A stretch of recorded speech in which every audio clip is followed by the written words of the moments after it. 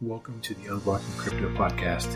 This podcast is not financial advice. It is meant for entertainment purposes only. These are just the opinions of a couple of rambling wrecks.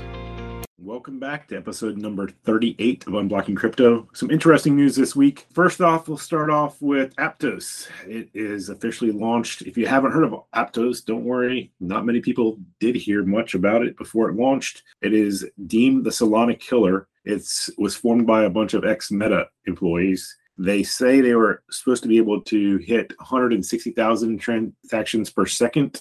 And this beginning phase of it, they're hitting 4. Yes, that is 4. I did not say that wrong. So there's a lot of worry about what's going on there. Like 80% of the tokens are staked. So similar to Solana, they're worried that this could be a lot of VCs that are going to dump the tokens at some point once the price goes sky high. So be careful about this one, but probably it will run up at some point. Algorand. We've talked about Algorand a lot in the past. Their total value locked just hit a new all-time high. It's interesting when you look at things. I mean, it's still a very small piece, but they're at 270 million. The TVL for them, they're up about 269% year to date. If you compare that to Avalanche or Solana, both of those are down around 85% year to date. So seeing growth is exciting. It's interesting. We've talked about El Salvador in the past that is legalized Bitcoin as a legal currency. El Salvador has actually named Algorand as their official blockchain partner. So they're planning on using them for smart contracts in the future. And then in addition to all that, I'm sure the FIFA news has been helpful too. FIFA is actually launching their virtual ecosystem on the Roblox metaverse. They have plans for the women's event in 2023 after the World Cup later this year. And then they're also patenting some things for the World Cup in 2026. Ethereum, we talked about it about a month ago when it merged. What's interesting is within less than a week, the supply of Ethereum could be less than what it was at the merge. So it kind of spiked up for a little bit, but it's been coming back down pretty consistently. And that would make Ethereum officially deflationary. Weird things going on. Azuki has been a huge NFT blue chip in the past. They are releasing what they're calling a physical backed tokens, which allows you to have decentralized ownership of physical goods. It'll be intriguing to see what happens with that. Frax Finance has announced in the next couple of weeks, they could have a liquid staking protocol. For those of you that aren't aware, when you stake your Ethereum tokens, they're locked up until I think it's the next upgrade. Although there are a couple of companies that are allowing you to get some version of liquidity for your stake tokens that you can use in the ecosystem in the meantime. So Frax Finance is the third, I think, to do this, and they are the first one that actually also has a stablecoin. Their stablecoin is a little bit different. We've talked about that in the past where some stablecoins were either based on collateral or based on algorithms. Theirs is a combination of the two. So they do have collateral and they do have an algorithmic one. So it has been good so far. We'll see what happens in the near future, but it's exciting to see that they're moving into that space too. Fidelity Digital Assets, they continue to hire people. So even during this bear market, when you're seeing a lot of layoffs everywhere else, they're planning to add another 100 people in the next 3 or 6 months. That would grow them by about 25% to almost 500 people. So they do see this being the time to kind of double down and get more involved. Good news from a Voyager perspective, there is a vote coming in around the end of November. This will be to determine what they give back to the people that held assets. They have sent out a spreadsheet for those people that have money or crypto that is due back to them. What they're trying to do, it looks like, is get you about 72% back of what you had invested. So not 100%, but way better than zero. So if you do want to vote, pay attention. November 29th, I think, is that official day. Block, the company formerly known as Square, they are investing into both their Bitcoin mining and to their wallet section. So they think that it makes sense for them to continue to invest into a next-gen ASIC for mining. And then they're also trying to do more on the wallet side to help people protect their Bitcoin once they get it. Exciting to see them investing there. NFTs. So What's interesting is there is a new player on the block from a marketplace perspective called Blur. If you've bought or sold any NFTs in the last 6 months, you can get an airdrop. There will be a larger airdrop that'll happen, I think, some point before January, although it's going to require you to list an NFT on Blur. Their goal is to be a marketplace for experienced NFT traders. They do say that they're about 8 to 10x faster than a lot of the competition, and there's a couple other features in there. They will be incentivizing people to use their platform with some of their token that is due out at the beginning of the year. So worth probably taking a look at them shortly. blur.io is their website, and cool stuff going on there. And then last but not least, Warner Brothers is planning to release a Lord of the Rings NFT. And you might think that's exciting, although they are way behind from their peers in releasing NFTs. If you look at all the other ones that have done it already, Lionsgate has released Saw NFTs, Paramount has released Star Trek NFTs, AMC released The Walking Dead NFTs, and Netflix even released Stranger Things NFTs. Great, they're getting into this, and we'll see what actually happens with all of it. Right now, it's only tradable on their own marketplace, but the hope is that they make this open so that you can use these NFTs anywhere in the world. That's all I got for this week. Pay attention to the Voyager vote coming up here in the next month, and we'll talk to you soon. Adam, welcome back to Unblocking Crypto. I'm glad you could join us again. Awesome. Yeah, thanks for having me, man. I appreciate it. Yeah. So this week, I know we've talked a little bit in the past about Ethereum, and it has merged from proof of work to proof of stake. So I thought it might be kind of interesting to chat a little bit about that and how that's changed the NFTs and some maybe hidden gems out there from the transition. Sure. Yeah. So the merge happened and this is specific to Ethereum. We're not talking about other cryptocurrencies. So at the heart of every cryptocurrency, there's a network of computers that sort of help secure software from attackers and stuff like that. And so these systems are called consensus mechanisms.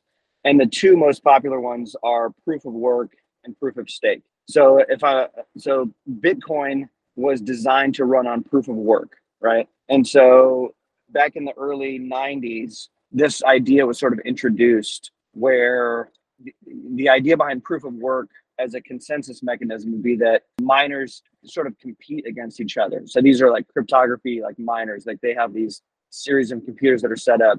And what they're doing is that they're competing with one another to solve these like really very complex math problems, right? And that's the idea of once you do that, that's called hashing.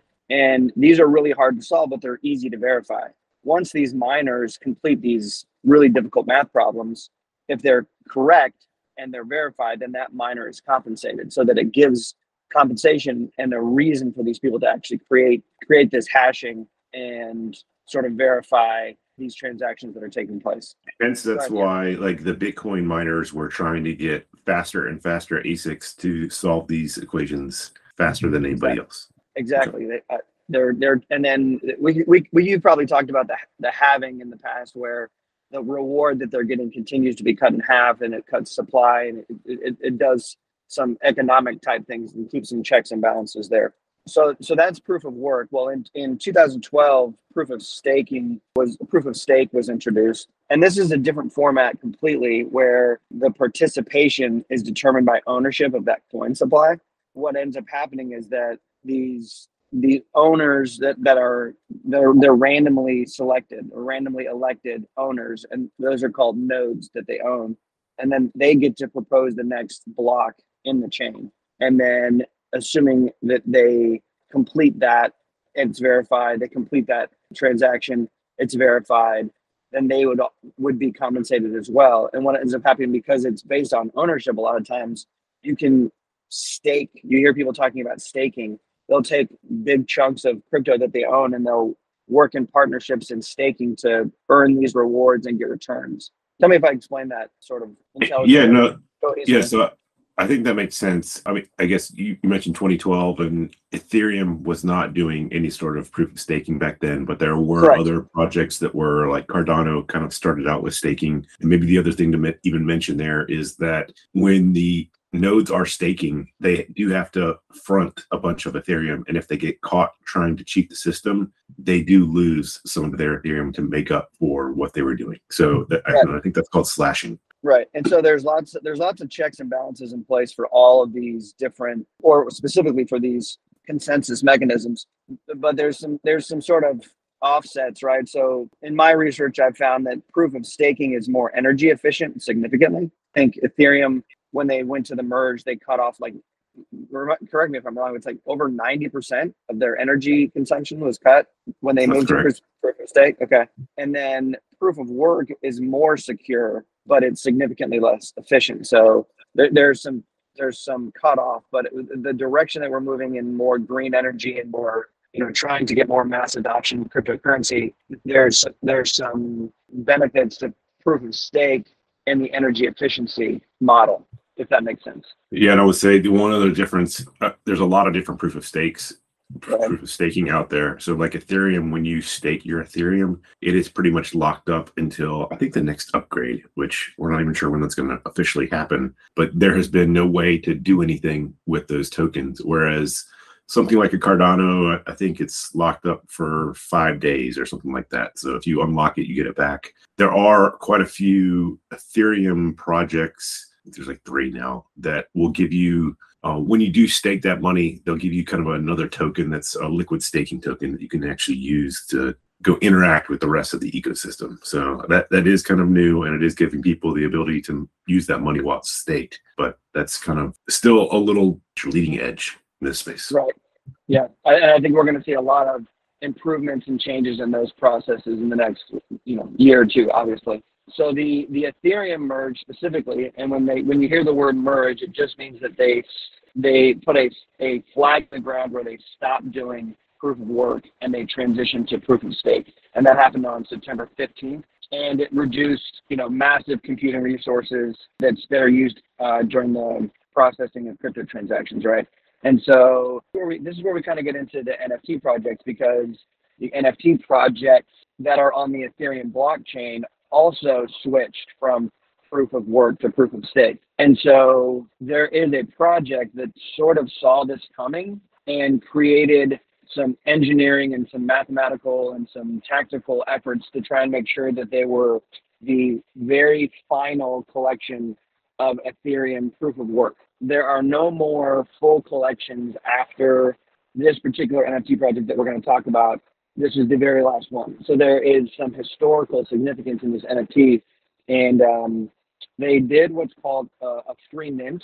And so they used a website software called Premint to give access to this free mint to a lot of their people that already owned NFTs in their projects. This is a group called Blockpack that has a lot of different NFT projects that are already in market and in the process. I think we've actually talked about Blockpacks in different podcasts before. But they have the indisputable, it's on record, it's on contract, you can see it, the final collection, and it's going to be called the Lost Miners.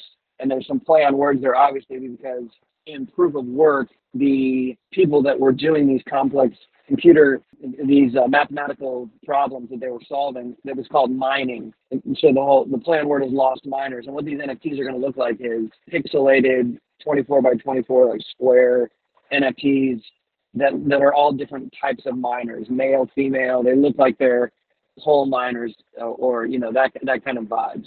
As of right now, they are just claim passes. They're called Lost Miners claim passes. They just look like a scroll. The actual artwork is just a scroll. And the floor price, the price of these NFTs obviously started at just gas for free, and they've gone anywhere from 0.04. Now it's up to sitting right around 0.16. I think it got as high as 0.2, maybe a little bit higher than that. So considerably affordable when you think about the historical significance. Obviously, this is not investment advice, all those disclaimers, but it's an interesting project, and that's why we highlight it, because it's the very last proof of work NFT project on the blockchain for any NFT. There's no one else that got to it or was able to mint their project on that final blockchain before the switch to proof of stake. Yeah, and it's kind of interesting too. When I looked a little bit into it, it almost seems like they are doing nothing or promising nothing other than just being that significant last NFT on proof of work. Correct? Correct. So if you look at very early NFT projects that were all done on proof of work, some examples that come to mind are like the CryptoPunks, and these were just giveaways that were minted. I think they were 10,000. That was kind of like the big number. that people used early on, and those were just free. And now, if you own a CryptoPunk, I mean, those are worth hundreds of thousands of dollars because of the historical significance of this very early NFT project. Now, there's been hundreds of thousands of NFT projects since then that are not good. They're not historically relevant. They're cash grabs, or they just on merit don't make the cut. And there's lots of projects that have significantly less, but there's lots of projects that have done very well and have real utility and provide value from a gaming standpoint. They get eyeballs because they're fun or interesting or entertaining. But this particular one, the Lost Miners, is one of those historical flags in the ground where it's like, hey, this is the very last proof of work. Will it garner the attention of collectors? That's always the big question. And so you're speculating at this point as to whether it's going to do that or not. But I just think it's interesting. I think it's worth talking about. I think it's worth sharing with people who might be interested or who might be excited about the collecting idea of it. So that's kind of the idea of what this NFT is. And then if you want, I can go into some significant dates that are coming up. I think as of right now, it's like late October. So if you're listening to this, keep that in mind in 2022. Yeah, no, I think it's always good to know. I mean, for the most part, I'm sure people listening to this, it's probably too late for a lot of them to jump into this, but it's good to know about things like this because history does usually repeat itself one way or the other. So understanding what happened in the past will be helpful in the future. Right, exactly. So this particular project minted out, so all 10,000 of these as well. They will be revealing the artwork on these Lost Miners. Now, again, the artwork in itself can sometimes be a driving point. So a lot of NFT projects, as we've talked about in the past, will have unique artwork where they're one of one in the sense that they look completely different than some of the other more common looking NFTs. But they're all different. They're all completely different, but some are more valuable than others in a collector's eyes, are more rare.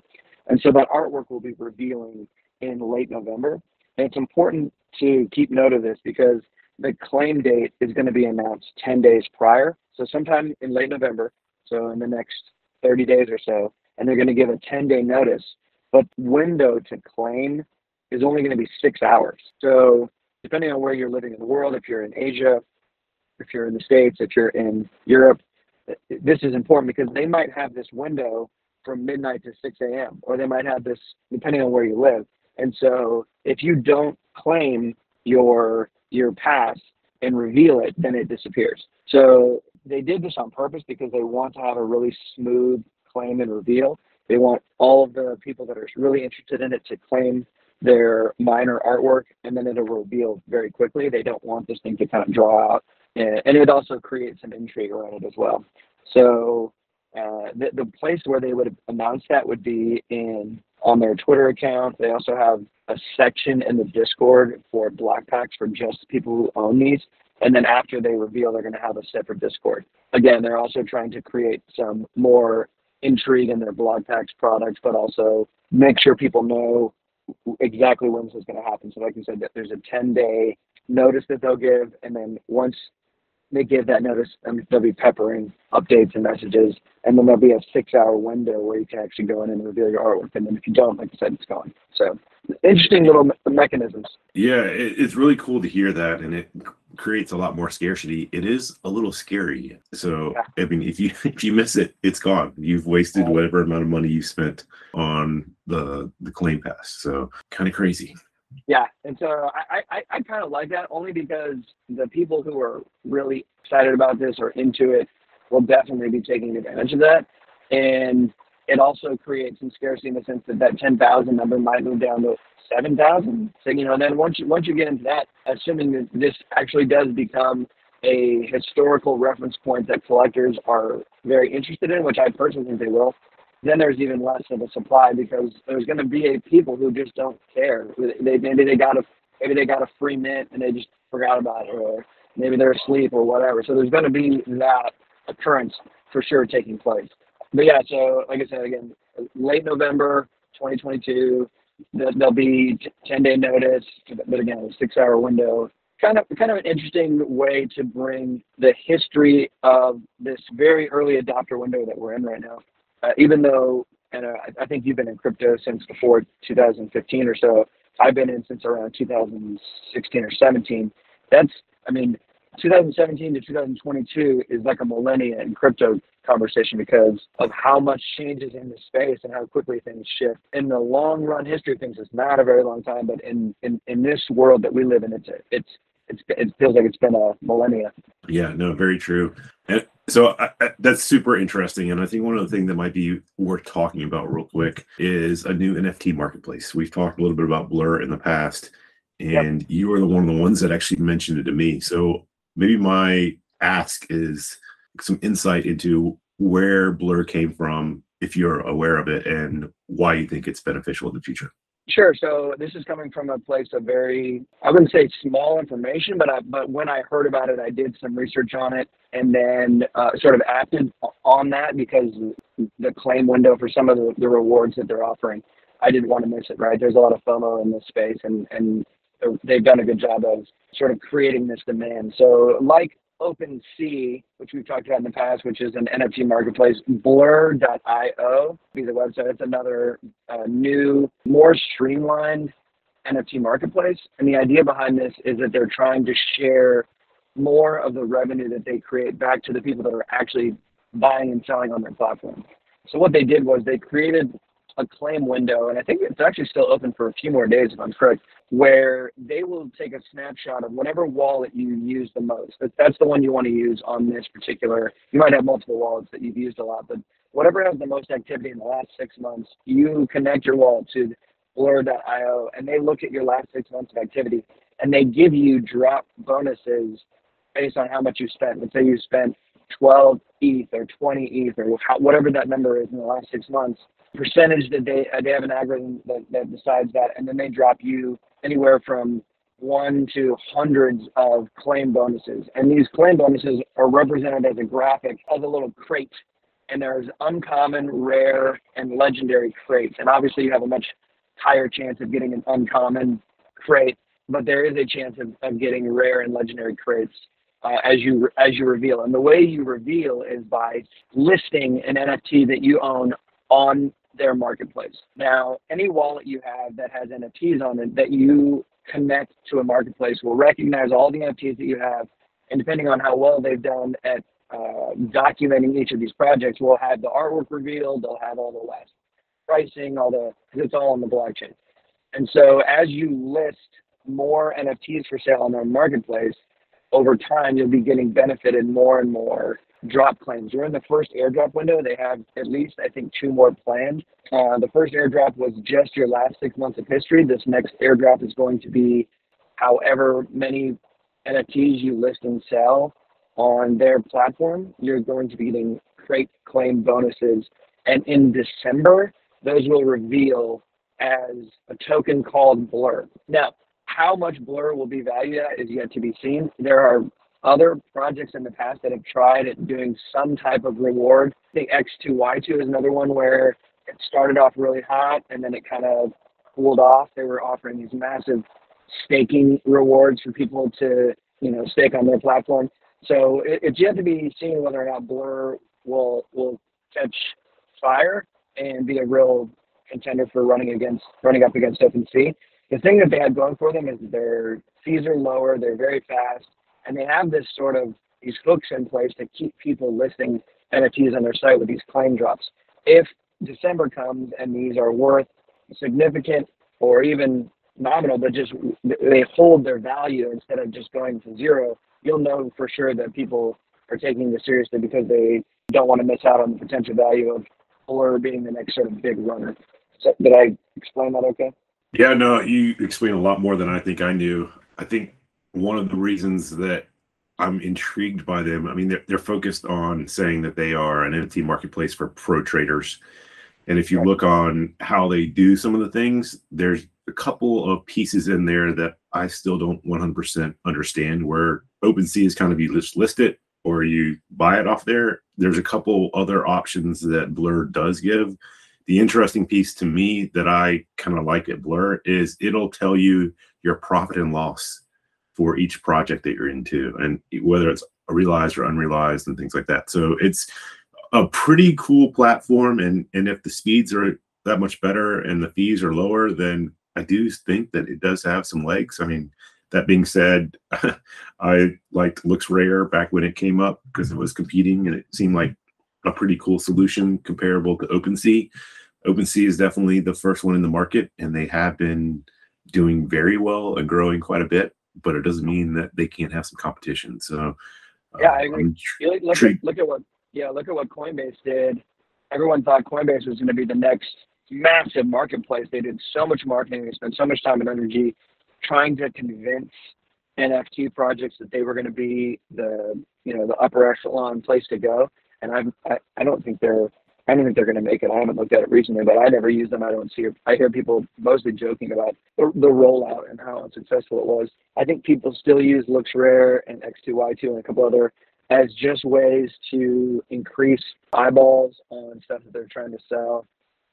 Blur is interesting from that standpoint. Like you said, there's a lot of features that make things happen faster. You can sell multiple, buy multiple, which OpenSea is starting to come around to doing a lot of these things that other people already have in place. So I think they don't want to miss out on that functionality that I think is really useful.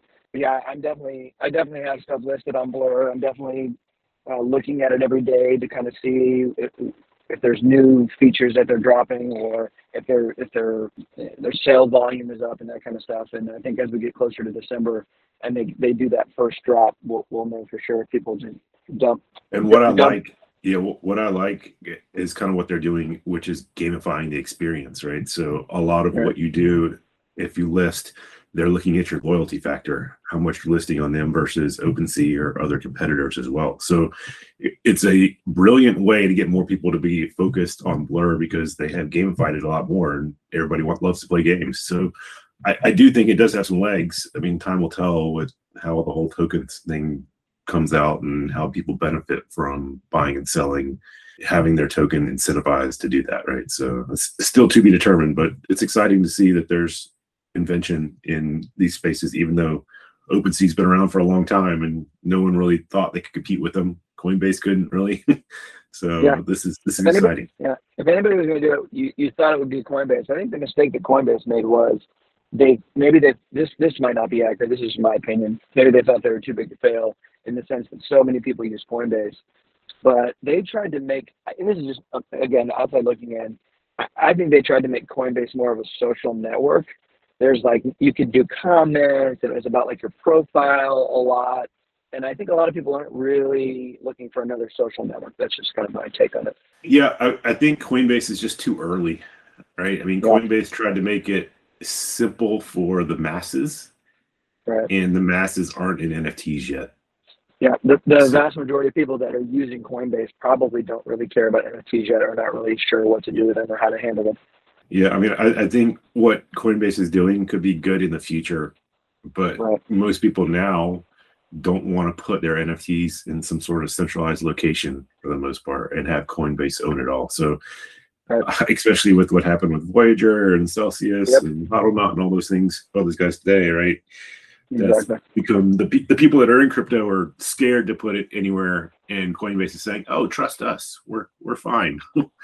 Yeah, which is probably true, right? I mean, Coinbase is probably one of the better ones out there from that perspective, but something could still happen. Right, so. Exactly. Yeah, we could do a whole nother podcast on wallet security and minting projects using burner wallets and then transferring over to your main wallet and then cold storage and all that stuff. I think we probably talked a little bit about that in the past, but that probably deserves a whole episode. Yeah, I think that's probably true because even buying and selling just regular tokens, you need to be doing things like that. But NFTs adds a little bit of a twist into that. So it would not be a bad idea to dive much further into that in the near future. Cool. Well, Adam, thank you so much for joining. This is always. Yeah, I really appreciate having me on. I come to you for all my NFT advice at this point. So thanks for joining, and we'll talk again soon in the near term. Awesome. Thanks, Jason. See ya. Thanks for journeying down the crypto rabbit hole with us. If you're interested in learning more about crypto, please join our private Facebook group, Unblocking Crypto. It's a small community discussing new ideas and just asking questions to learn more. Hope to interact with you there.